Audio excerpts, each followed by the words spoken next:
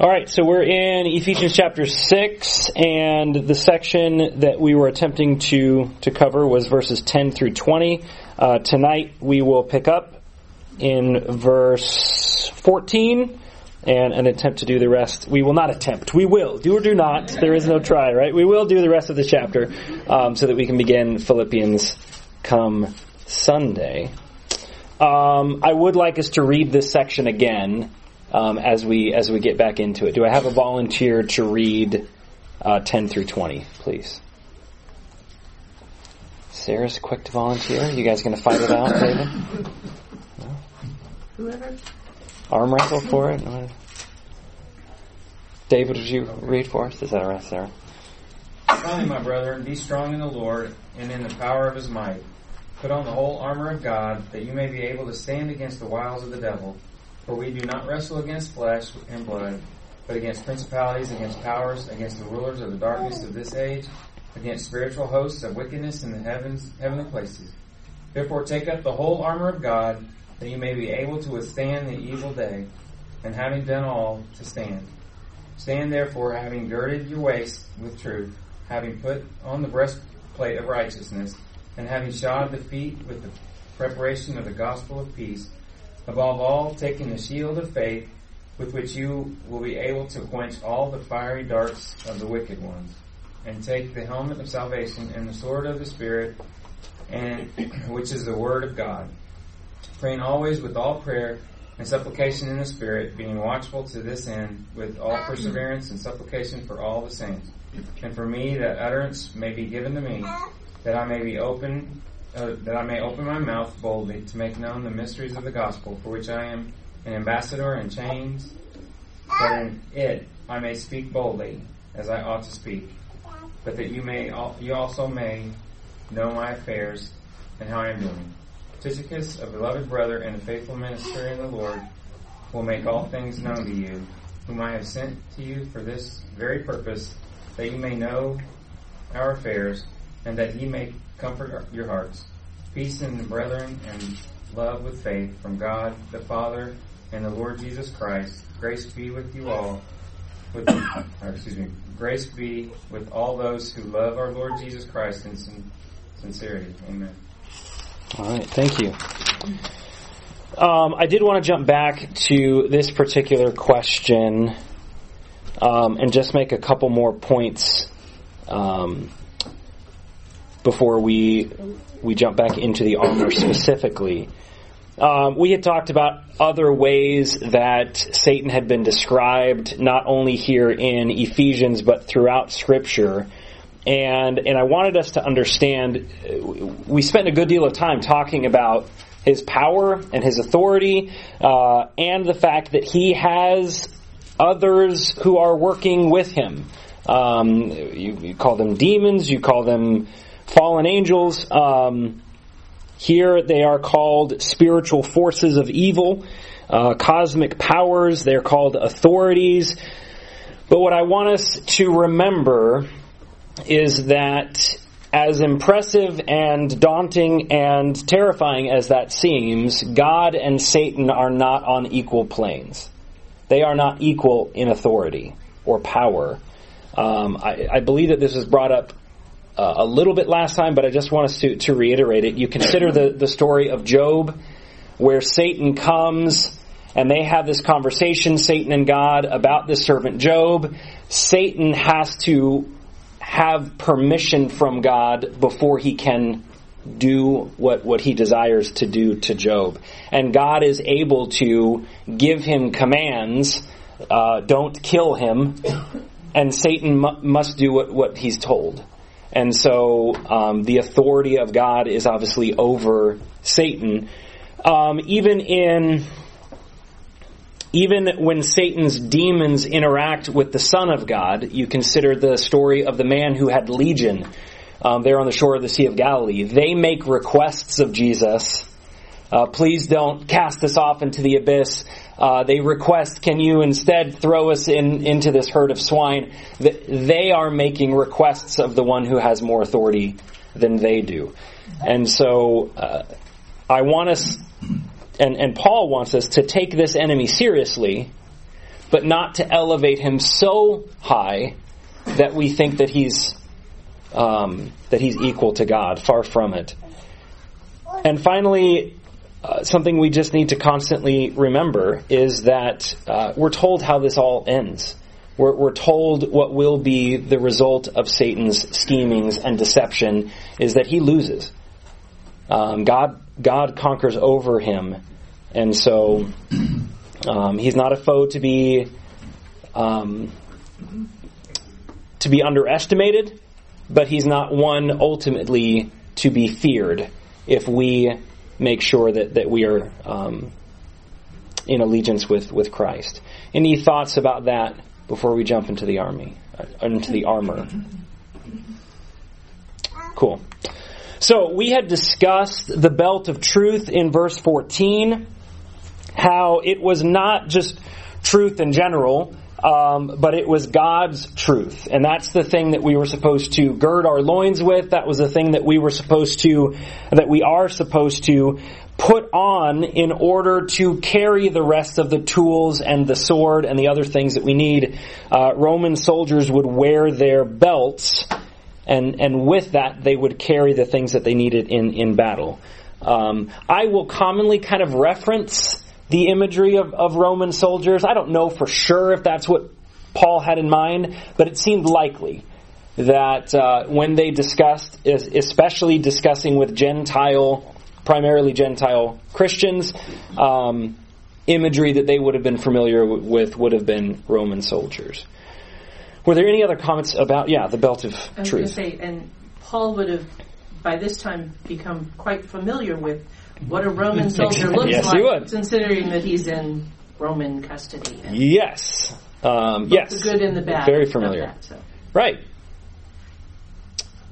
So let's talk about the breastplate of righteousness. What does he mean by this? What comes to mind when we think of this particular piece of armor? What was important about a breastplate, David? It protects some pretty vital organs. Yes. The majority of your vital organs, right? All there. And you don't want to go into battle where one swipe of the sword and you get yourself cut open, or one arrow in a strategic place. And so you're protecting those vital things with what? Righteousness. Okay, so someone said right living. Are there other translations or other, I guess they all say righteousness, but other thoughts or ways that you might define that? The right relationship with God. Okay. Is also the way the word's used. Yes. And I've read some commentaries that take one of those two, right? They talk about that breastplate of right living. We need to live the way that we ought, and by living the way that we ought, that will protect us and protect our spiritual vital organs. But then, Boyd, you brought up the idea of right standing. It is a proper standing between us and God, right? That we can stand before God and be considered righteous. Is that done through our own good living? No. I'm inclined to see this word being used in that second way. That the breastplate that we protect ourselves with is not our own good deeds. Because I don't know about you, my breastplate would have giant gaps and holes in it. But instead, we are protected with what Christ has done for us to provide a right standing before God. In 2 Corinthians chapter 5, in verse 21, it says that He made Him, Christ, who knew no sin, to be sin on our behalf, so that we might become the righteousness of God in Him. And so the righteousness that we can now claim is not ours because we're living exactly the way that we ought, but the righteousness that protects us is what Jesus has done, that sinless man who did that on our behalf so that we can be considered righteous. And so this should prevent us from developing any attitudes of self-righteousness, or developing an attitude of discouragement when we don't live up to the sinless one. And we get discouraged when we think, well, I'll never be righteous enough to fully get that breastplate on to protect ourselves from Satan's blows. Thankfully, praise God that it's His righteousness that protects us from that. What kind of thoughts or questions do you all have on that, Bob? I think what the idea of right living in this right relationship speaks to a man's character, and the Greek seems to speak to that also regarding this word. If I'm reading this right, the idea that it's not just something you do, and it's not just something you think.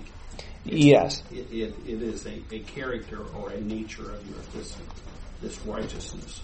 Correct. Yeah. So don't misunderstand me that it doesn't matter how we live and I can live however we want. My righteousness will never be good enough. No, you are absolutely right. And the book of Ephesians is that, right? We first start with the proper understanding of what Christ has done for us to cleanse us and adopt us and anoint us. And because we understand that, we therefore walk worthy of the calling. And we do our best to live righteously.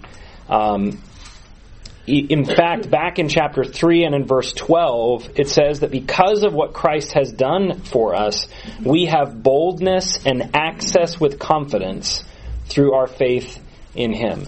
So it is this idea that we can now enter the throne room of God and not be our filthy, sinful selves, unholy selves, but because of what Christ has done for us, we can now stand and be considered righteous. Did I see a hand? Leanne? Or you're just thinking? Just thinking. Okay. David? And that was something under the old law they could never do. Only the high priest could enter into the most holy place once a year after offering a sacrifice for his sins. And so we have access that the Jews, the Israelites, didn't have. Yeah. And that's a special blessing too. Yeah, and you think of the idea, we're wearing a breastplate to protect us, which implies that attacks will come where Satan is going to try to get us to second guess whether we are good enough, right? He will make us question our own goodness and right standing. And the fact is, without Jesus, we are not good enough.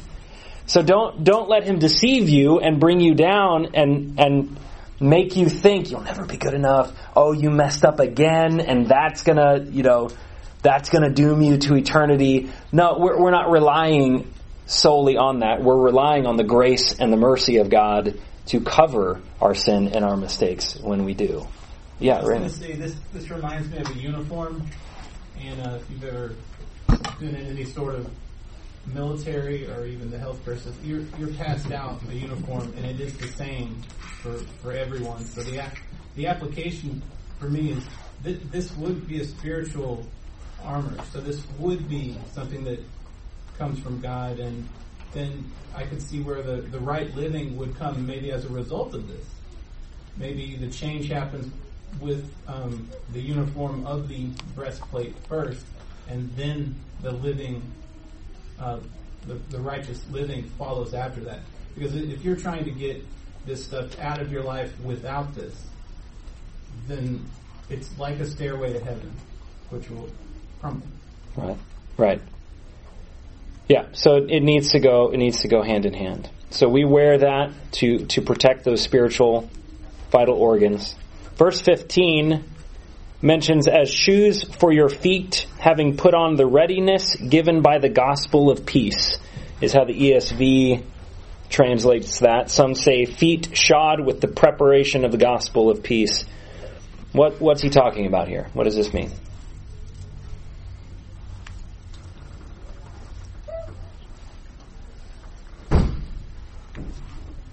Well, you put on your shoes when you're ready to go somewhere. Just that idea of you're ready to, it's just another step that you take to be ready to act, to be ready to go somewhere, to protect your feet. Yeah. And what kind of sandals these are, I'll let somebody else answer because that'll be easier for me. I mean, I read something on the internet. I'd be happy to share it, but unless someone's got... Yeah. I think of Isaiah 52:7. How lovely on the mountains are the feet of him who brings good news and announces peace, and brings good news of happiness, and who announces salvation. Yes. I think Paul has Isaiah on the brain right now. Yeah. I think Romans quotes that as well in Romans 10:15. How beautiful are the feet of them that preach the gospel of peace and bring glad tidings of good things, right? We're talking soldier. We're talking someone who's going out to battle. How effective would a soldier be barefoot? Not very. They are putting on their feet more than sandals. In fact, they would put things on with more firm leather or more padding, and specifically Roman soldiers would have things on the bottom for grips, right? So that they could be more adept and ready in battle.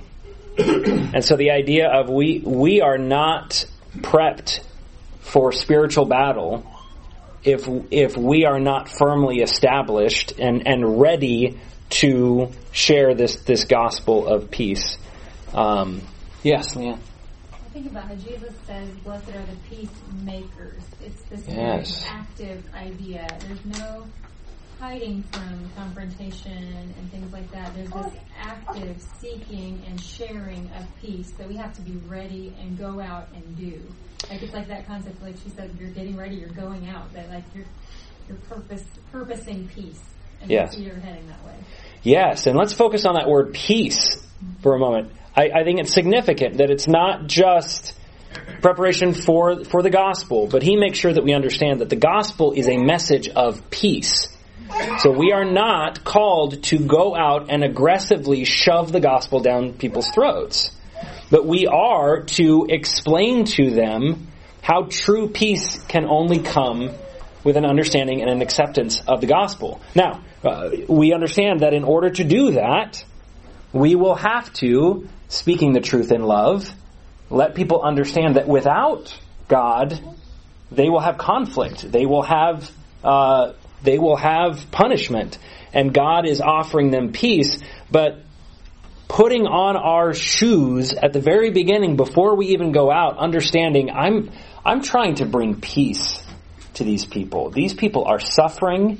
They are experiencing hardship because of sin, and the gospel is good news.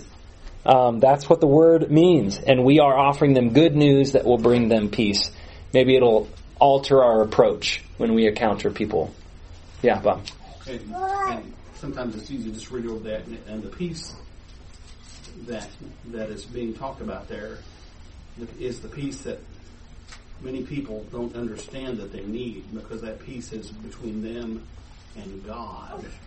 Yes. Not between them and us, or them and anybody else. It's between them and God, because they're separated by their sins. So there's this adverse relationship until the gospel enters the life. Yeah. And you think about what the angels proclaimed when Christ was born. It was peace on earth. And if that was, Christ is born, and so now, therefore, all humans will get along. Christ did a miserable job at that. That wasn't the objective. That wasn't the mission. The mission was to bring, finally, peace between God and those on earth. And that's what the gospel does for us. Justin explained it this way in the video, that if we are called to walk worthy of the calling, putting on our feet something that will give us traction for the walk is this preparation for the gospel of peace, allowing us to make the necessary forward movement, which you can't do barefoot. Did I see any other hands? Yes. We're supposed to, you're saying we're supposed to preach peace, but also I think the gospel brings peace to us so that we can withstand things, like a peace that surpasses all understanding. So the fact that it says it'll give us that readiness, the gospel peace is going to give us that readiness, so we're able to stand against that because we have this peace with God and peace of what we're about to do and through it all, instead of being like all stressed out when we go out to do it. Right. Reading that and thinking of someone who is prepared, ready to share that gospel of peace. I spent time in Roswell, Georgia when I was back in school, and David Tant, I believe he's still there preaching, but David Tant was one of the preachers and one of the elders there, and this man knew no strangers and would hardly ever sit down at a restaurant without, by the time the check came, having invited that waiter or waitress to worship. He just incorporated that into almost every conversation that he had.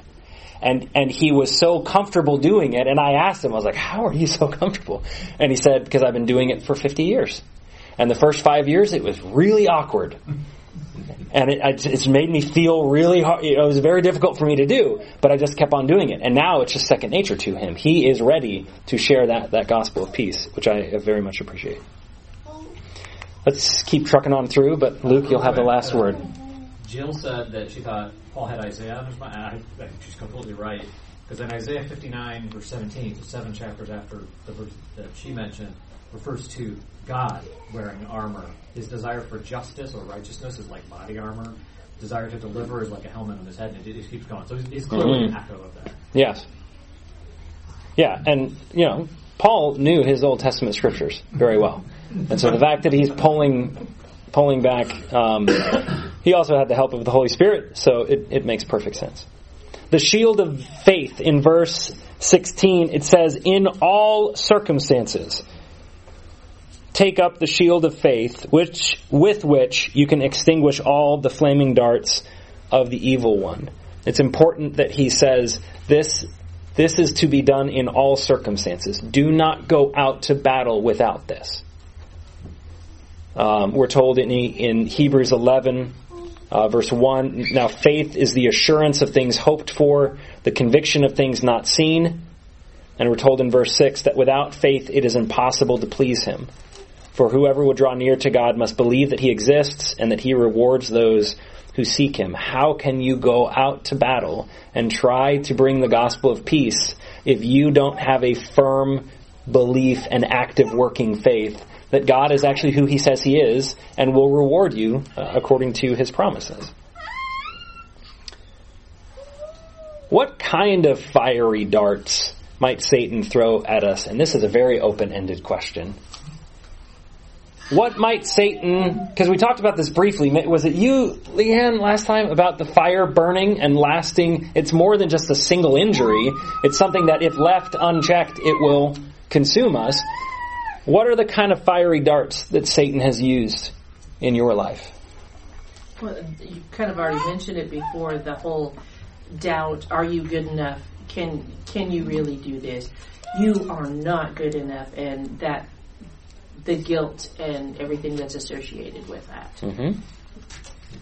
I mean, has the voice inside your head asked questions like, am I really saved? Questionable assurance instead of questionable assurance. Right, questionable assurance instead of blessed assurance, right? Is God really real? I'm experiencing such difficult things right now, and I'm not seeing God work the way that I think he ought to be working. So is he really there? Does he even listen? I think Satan uses fear as a fiery dart.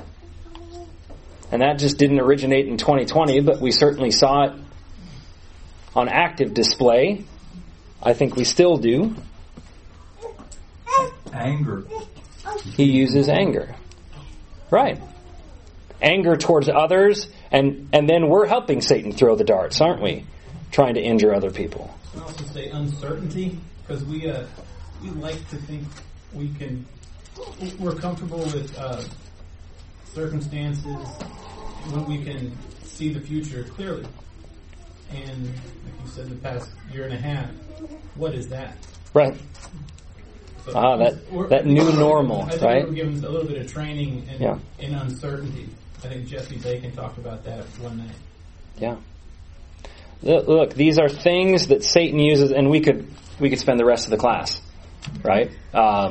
Satan has quite the arsenal, and sometimes he finds one that is effective to throw at us constantly, and sometimes he finds fiery darts that only really work every once in a while, right? But he knows what they are. These are things that are meant to pierce through the armor or find that chink and then burn away at us, right? These are things that are meant to, if left unchecked, do great damage. And so the idea of a shield to protect us from those, the imagery that we've seen of Roman shields were not these dinky little Viking circles, right? They were essentially full-bodied things that, if used well, you could hide your whole body behind. And if used together, they could actually create shields over an entire group of soldiers. And so these are things that are meant to protect the soldier throughout the battle. Is there a hand? Okay. Lloyd's pointing and someone else is pointing. Who had a hand? Nobody. Okay, here we go. Let's keep going. Talking about sin, and I was just going to bring up that Satan knows us, and he knows our weak points, and that's what he uses against us. And it's up to us to stay in the Word to know how to defend from it. Yes. And again, that's a terrifying thought. That's very troublesome. But we're also told that God knows us. He knows us so well, He's counted the hairs on our head. And He does not permit, remember, He gives permission to Satan. He does not permit us to be tempted beyond what we are able. And so fiery darts will be thrown at us, but we can know with confidence that God will not allow those darts to be sent that we are not able to defend against. Leanne. I think this is one I really like to picture, because if I think about if I've got my faith up, it's ready, then Satan shoots one of these darts that we've talked about at me, and it's not just going to bounce off, it's going to be extinguished. I like to see it be Right. It's right. completely not going to hurt me. And all that I need is faith. Right. Which means we need to be, when we understand what is meant by that word, it's not just this mental acknowledgement.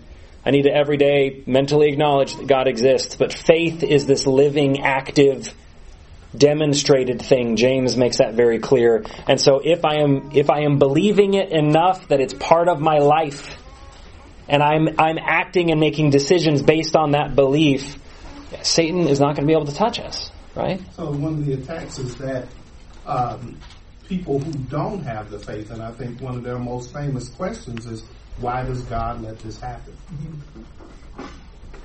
Yes. Habakkuk, right? We talked about that, didn't we? Yeah, how allowing a more wicked nation to judge a less wicked nation, and he's disagreeing with God doing this and essentially saying, have faith in this because I have a remnant for this, and it's not going to go the way you think it's going to go. I'm doing this to fulfill my will, and so when I look at the shield of faith, it also reminds me of submission. Yes. Yeah. I have faith, or I ought to have faith, that God is going to ask things of me or demand things of me that I don't understand. Right? And I don't know if I'm the only one, but there have been days where I've contemplated God's command to be dunked underwater to remove sins from me, and it doesn't make sense to me. But I trust that God knows that is part of His plan. It's part of this visual, this illustration that we're supposed to understand of the death, burial, and resurrection of Christ. And if He says to do it, I don't have to have a perfect understanding of that. Right. I just need to trust the person who's told me, right? And we do that as parents. We give instruction to our kids, and we should, when we can, help them understand why we're giving the instruction. But there are some times where we tell them to do or not do something, and they just need to trust us that we have their good in mind. And so we need to do the same with God. So the helmet of salvation, it says in verse 17, and he kind of combines these two together, the helmet of salvation and the sword of the Spirit, which is the Word of God. We're told in Acts 4 and verse 12 that there is salvation in no one else, for there is no other name under heaven that has been given among men by which we must be saved. Spiritual warfare is in many ways a battle of the mind. And so we are protecting our mind and our head with the knowledge of our salvation. Right? Because Satan is going to try to play head games with us and get us to think in ways that are not in accordance to God and the truths that He's revealed. And we can protect ourselves from blows to our minds by assuring ourselves and having confidence in the salvation that we've been offered. And Paul has talked about that in Ephesians, how Satan is very effective at distorting our thinking, clouding our minds, letting us be ignorant, right? And darkening our understanding.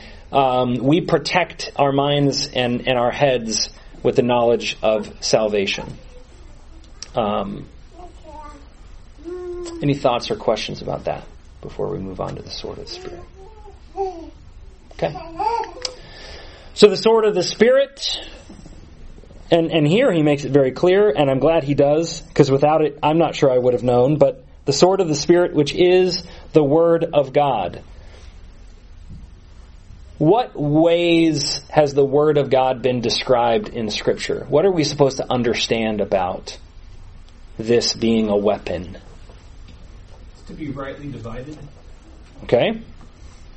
And a sword does split things. You're talking about a physical warfare, but the spiritual warfare we're talking about. Yeah. And the truth that he came to set father against son, mother-in-law against daughter-in-law. And what makes me think about that is truth. Okay? So if we have confirmation bias, I think we were talking about this before, to be corrected is a good thing.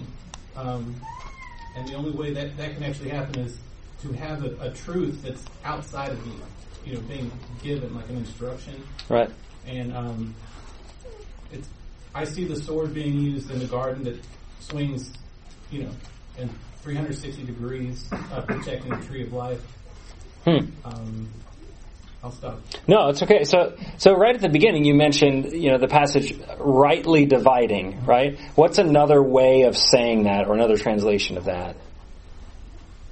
I can't think of handling accurately, right? So I think of a sword. Swords are not things that should be wielded by those who have no training, right? You don't want to just take that thing and start swinging it around and go, yeah, I got this. In the right hands, swords can be very effective. In the wrong hands, they can be incredibly destructive. Even to the one holding the sword, right?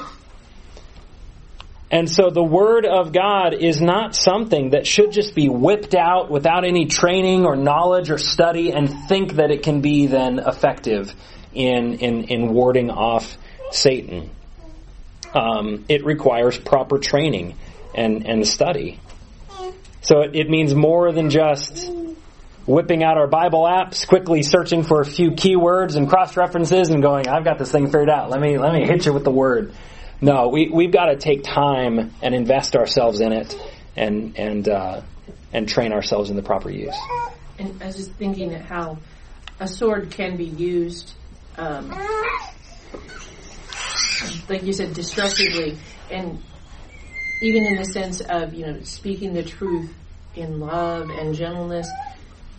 You don't necessarily think of a sword as being a gentle tool, but there's a difference between, the way that a master swordsman would do something and somebody hacking their enemy to pieces in a vicious way, pretending that, I have the sword of the Spirit, and this is the Word of God, and it's really the truth that this is true. Well, okay, yes, but you didn't have to do it that way. There are better ways. Right. And then surgeons and knives and things, just kind of throw that out there as another way to use the sword. Well, yeah, I mean, you think about it. Hebrews 4 describes the Word as being something that is powerful, it is living and active, it's sharper than any two-edged sword, piercing even to the I don't know who copied and pasted this verse, but that's not right at all.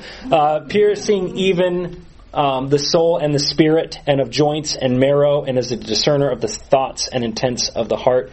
You can use this tool and get right at the heart of what is plaguing a person, including yourself. It is not a tool to hack your enemies to pieces. Bible beating is not anything we should ever be accused of, right? We don't approach people and smack them over the head with this. We are to properly handle that. So we, don't have nearly as much time as I thought we would, which is fine. That's great. So what application and comfort can we take? You notice at the end of this section, in verse 18, he's described all these pieces of the armor. He says, praying at all times in the Spirit with all prayer and supplication. To that end, keep alert with all perseverance. So it's more than just putting the armor on and walking outside, but you are on alert. You are on patrol. You are looking this way and that, and you're anticipating conflict from Satan. Keeping alert with all perseverance, making supplication for all the saints. And then in 19 and 20, he asks for prayer requests. Right? So we've seen him pray for the readers earlier in Ephesians. Now he's asking for himself. He asks that words may be given to him in opening my mouth boldly to proclaim the mystery of the gospel, for which I am ambassador in chains, that I may declare it boldly as I ought to speak. Before we get to that question, David. Yeah, and so he points out you use this armor, and you do that with prayer. That prayer needs to be an important part of using this armor, using the sword of the Spirit. Yes, absolutely. And this is a dangerous thing. It just popped in my mind. We'll see if it actually fits and works.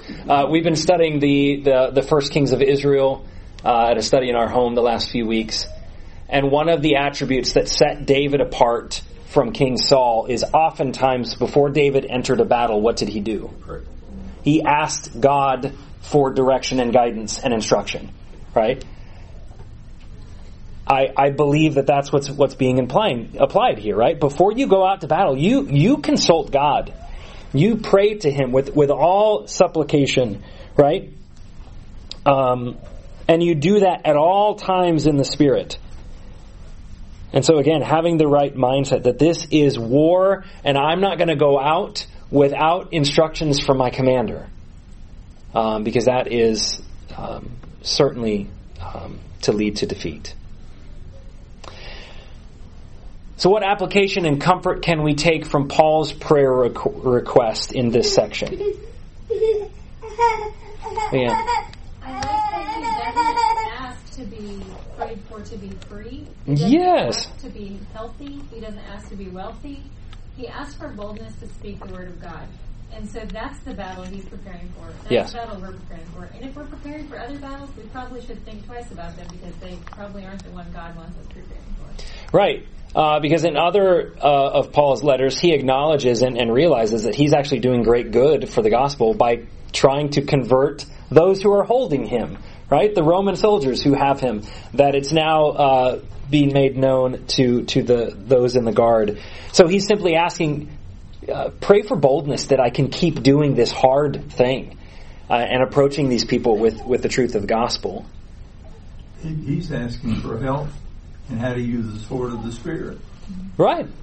Even Paul is wanting encouragement and help so that he could use it in the right way. I think it also indicates to us and should give us comfort that we are not alone in this fight. We are not soldiers who put on armor and go out and single-handedly engage with the enemy. That we have others who are fighting alongside of us. Those who are with us are more than those who are with them. And so Paul recognized that and asked for prayers and encouragement from those around him. And then in 21 through 24, he exemplifies this idea that even in prison, he's concerned for the welfare and the mindset of those that are receiving this letter. And so that you may know how I am and what I am doing, Tychicus, the beloved brother and faithful minister in the Lord, will tell you everything. Because he knows that they're likely very concerned for him and worried for him. They couldn't check up on social media and see whether he had posted recently. They would go months without hearing anything. And did that mean that he had been executed? Did that mean that he had been moved, injured, so that he could no longer, write? Someone's going to come and set their minds at ease. He's going to let his fellow soldiers know and draw encouragement from the fact that he is well. And so he sent him for that purpose, and then he asks God that peace be upon his brothers and sisters. I want to end with a small clip from this last video of a Bible Study Without Borders, and then if we have any time, we can do a couple more questions. Part of this picture. And let me actually send the audio to the television.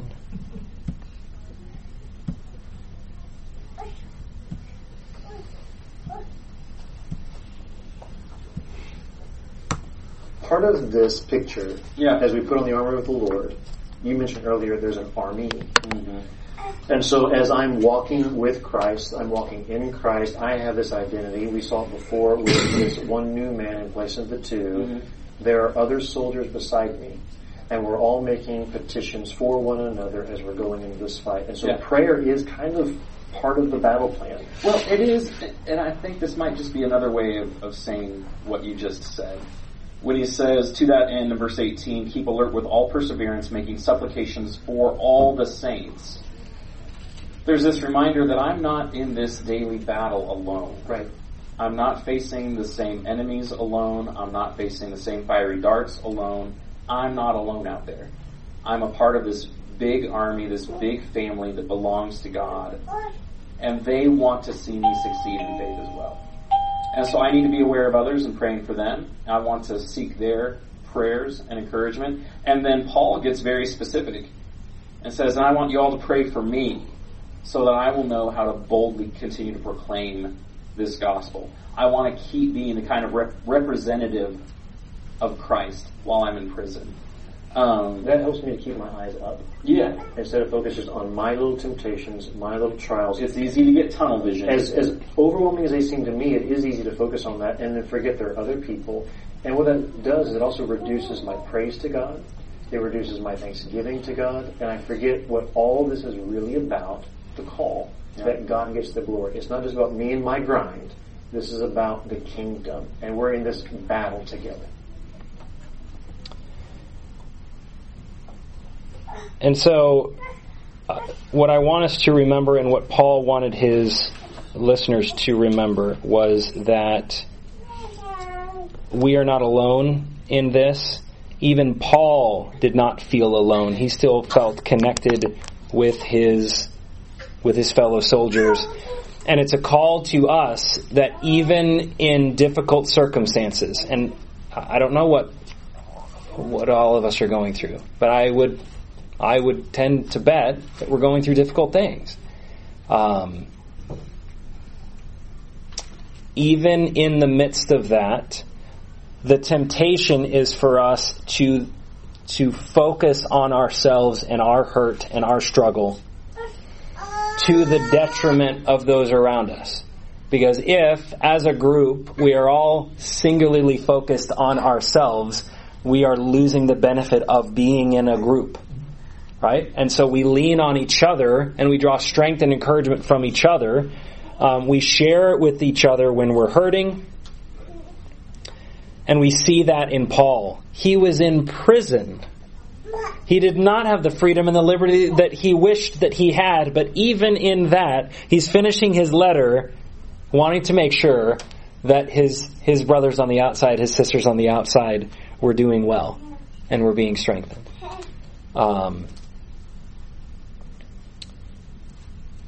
And finally, there at the very end, verse 24, he says, "Grace be with all who love our Lord Jesus Christ." The ESV says, "with love incorruptible." And that just kind of caught my attention because it reminds me that earlier in this letter, in chapter 3, it talks about that the lives that we used to live without Christ, our minds had been corrupted, right? It was this thing that would slowly destroy itself. Christ's love is something that will never rust or fade away or be destroyed. Any additional questions or comments over the book as a whole before I pass it off to David for Sunday and we jump into an introduction of the book of Philippians?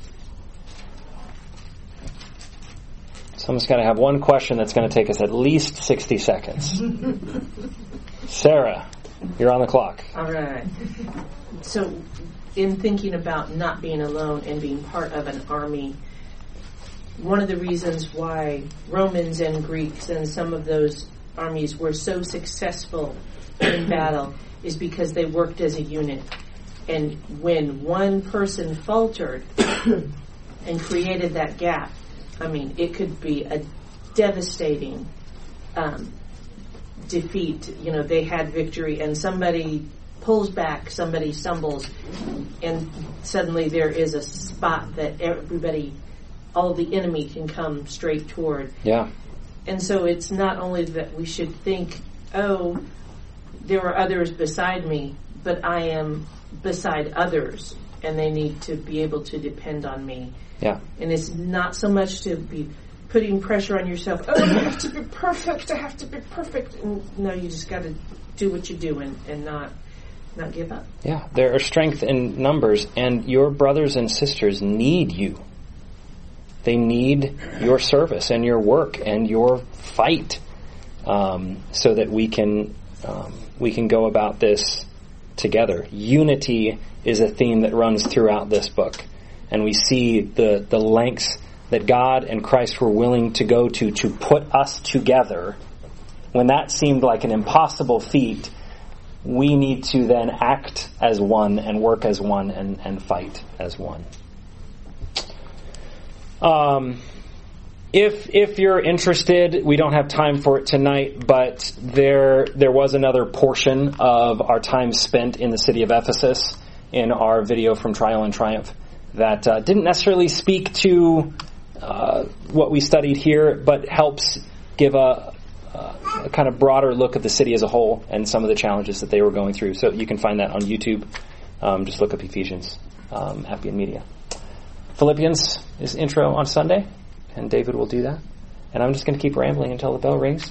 Or Raymond will save me. Thank you.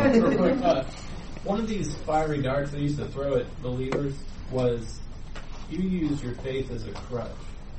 And if you look at the shield, you're hiding in your faith. And how providential.